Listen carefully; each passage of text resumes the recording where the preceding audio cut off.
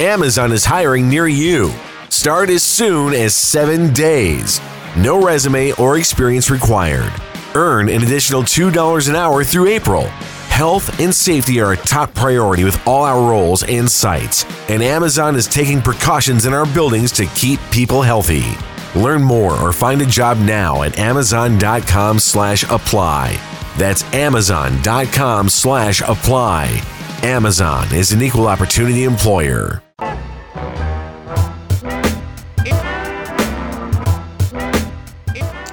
Welcome to the Sift Spoil for the Gentleman. Now we can get into the nitty-gritty details of Guy Ritchie's latest film. If you have not seen it, go away. You're not welcome here. Shoo! No, we just want what's best for you, and it'll probably be a little confusing and may ruin the movie for you. So, but maybe if you're never going to see the movie anyway, maybe you can just sit here and be confused for a while. Yeah, because this is definitely a movie I don't think is going to be simple enough to go from beginning to end. We're going to jump around It's a pretty lot. intricate. It's a pretty intricate plot and story. So you had mentioned talking about the surprises in the movie. I think that's a good place to start. Okay. What was supposed to be a surprise during the movie that you're curious about? Well, the opening scene in this movie is quote unquote McConaughey getting shot. Yes. Did you think he really got shot? No. Of course not. Yeah. Yeah. The other. Although, no, hang on. Let me be intellectually honest here. Okay. The possibility was there. I was not 100% that he didn't get shot. I would say I was probably... You wouldn't be surprised if Guy Ritchie did something like that. Exactly. I was probably...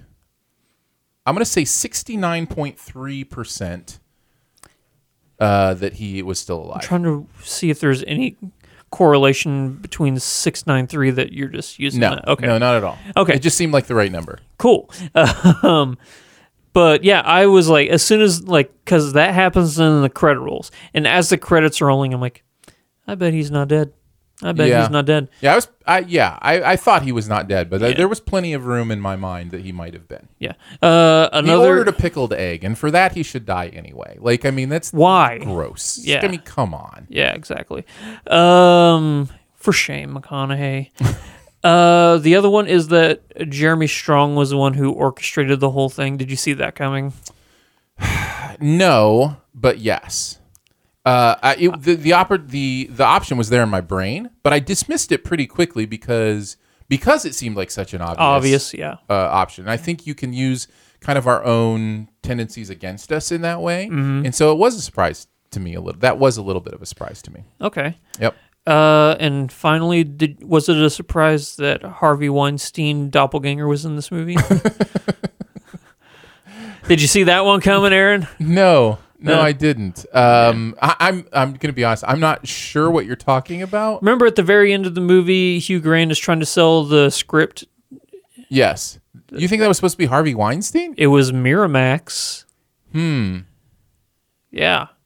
I didn't even pick up on that. Oh, okay. No, I didn't pick up. I thought that was a fascinating way to end this movie. And like I mentioned during the movie itself, I think it solidifies that this is Hugh Grant's story. He is the protagonist, right? And I don't know. It's this movie defies a lot of rules and expectations in that way, because the general idea of the protagonist is the person who changes the most during the movie, right? Where the story changes them. They have a big climax event, something that changes their view of the world or them as a person. Yeah, I don't think anybody's viewpoint of the world changes in this really. movie. Maybe Colin Farrell, just because he's dragged from one world to another.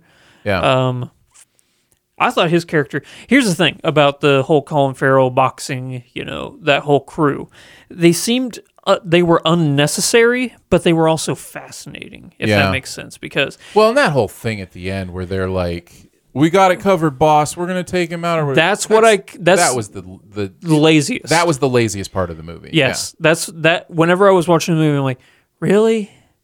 I mean, because I thought it was no reason for them to do that. None he's whatsoever. Told them directly not to do stuff like that. They know that he thought it was a bad idea that they even took the stuff in the first place. Yeah. They all respect and love him. It makes no sense whatsoever that they would do that. Yeah. Yeah. I thought that it was interesting that, Ansel's, the Russian family, came back, because I'd forgotten about them.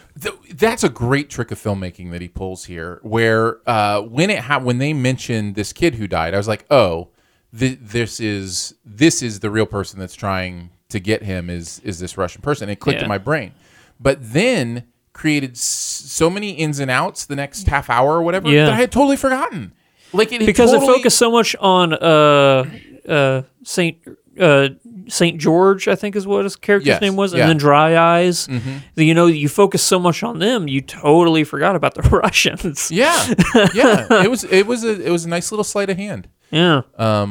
When that came back into play. But it was just wasted on the fact that, the boxers, the rapping boxers. Bugsy Malone, by the way. It was interesting seeing him. Although I did like that YouTube video. Like I did think that was funny. Like, that they would like have fight videos on the internet that were also rap videos. I thought was fascinating. Yeah. So, and fun and interesting. I thought there were lots of clever touches. I thought the way they decided to hide, the pot company in the UK through old houses. The aristocratic manners. I thought that was smart. Made a lot of sense. Yeah, absolutely. And Dockery would know all about that after being in Downton Abbey. So, she... Oh, absolutely, yeah. Maybe it's the same character. Isn't Downton Abbey taking place in like the 1930s or whatever? No, you don't. We don't need to think about it. Okay, sounds good. Just let it be headcanon. It's okay. Cool. Are there any scenes that are really jumping out to you that you want to talk about? Not particularly. I wasn't really sure what we talk about in spoilers because of how intricate some of the movement is in the plot, and I think it's just overall an exciting journey. That the parts of it, when you kind of pull them out, like I like them. I love the moment where I love the joke where he's coming back from the bathroom and they're carrying the body out. Oh, and yeah. He's just like, I forgot to wash my hands or whatever. I love almost everything about Hugh Grant's character. I just... His flirtiness. Yes. Oh, it's so great. And I love that everything was a setup. Like, I love that it was a setup of him the entire time. Because Hunnam completely sells that. The idea that, he planted a tracker on his boot.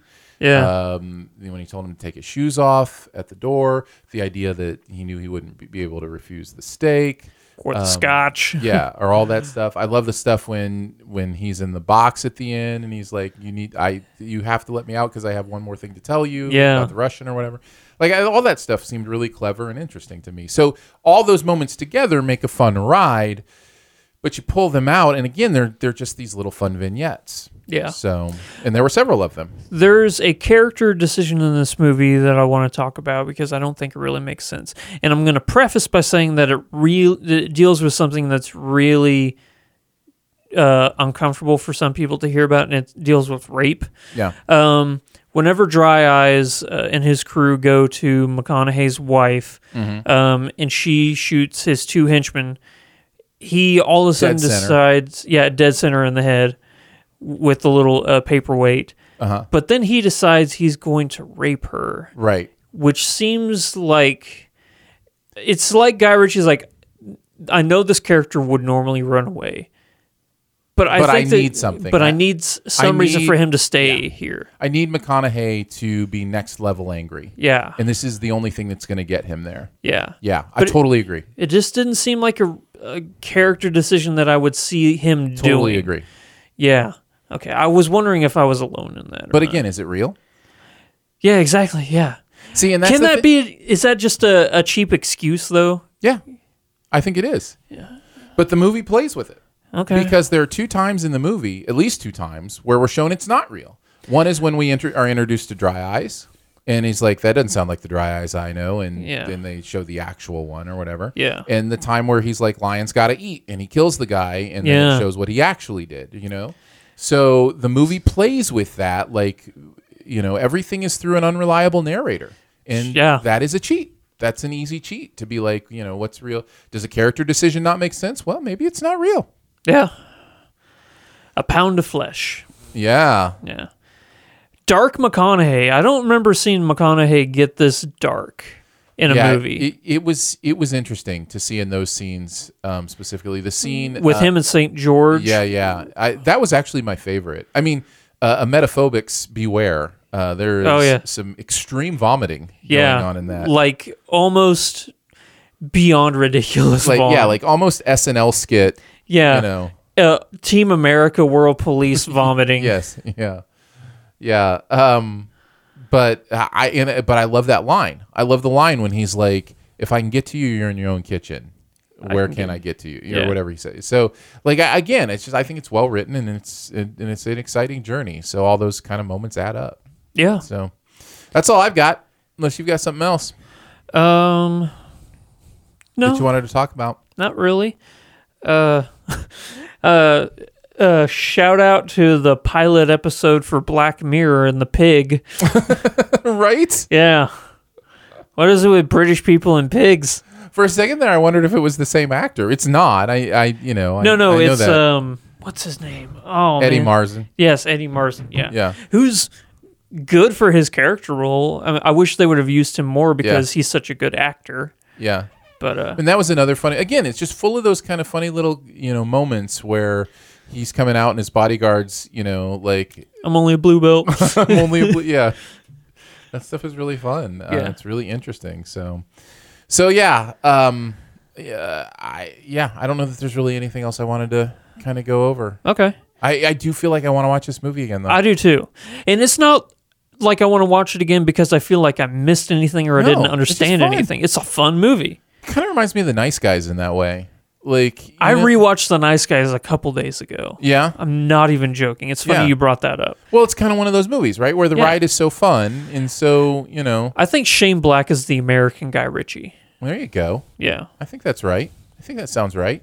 Well, there you go. What's in on that? Because Shane Black did Kiss Kiss Bang Bang. That's a revelation. And for the longest time, I thought Kiss Kiss Bang Bang was a Guy Ritchie movie. Shane Black is the American guy, or is Guy Ritchie the English Shane Black? Who came first? Yeah. Well, Shane Black did the Lethal Weapon movies. The Ritchie or the Egg. Yeah. We'll have The to Ritchie or the Egg. Yeah, Shane Black wrote the Lethal Weapon movies, so he's the OG, I think. All right, so Guy Ritchie is officially the English Shane Black. Well, there you go. There we go. Thank you so much for tuning into the Sift Spoil. I'm not sure if we'll be spoiling anything next week. Depends on what we talk about. Yep. But we'll catch you next time we do. Bye. Bye. Spoiler alert, there's a witch in Hansel and Gretel. Or Gretel and Hansel. Oh, man, I can't even. It's triggering me so bad. Amazon is hiring near you. Start as soon as 7 days. No resume or experience required. Earn an additional $2 an hour through April. Health and safety are a top priority with all our roles and sites, and Amazon is taking precautions in our buildings to keep people healthy. Learn more or find a job now at amazon.com/apply. That's amazon.com/apply. Amazon is an equal opportunity employer. Amazon is hiring near you. Start as soon as 7 days. No resume or experience required. Earn an additional $2 an hour through April.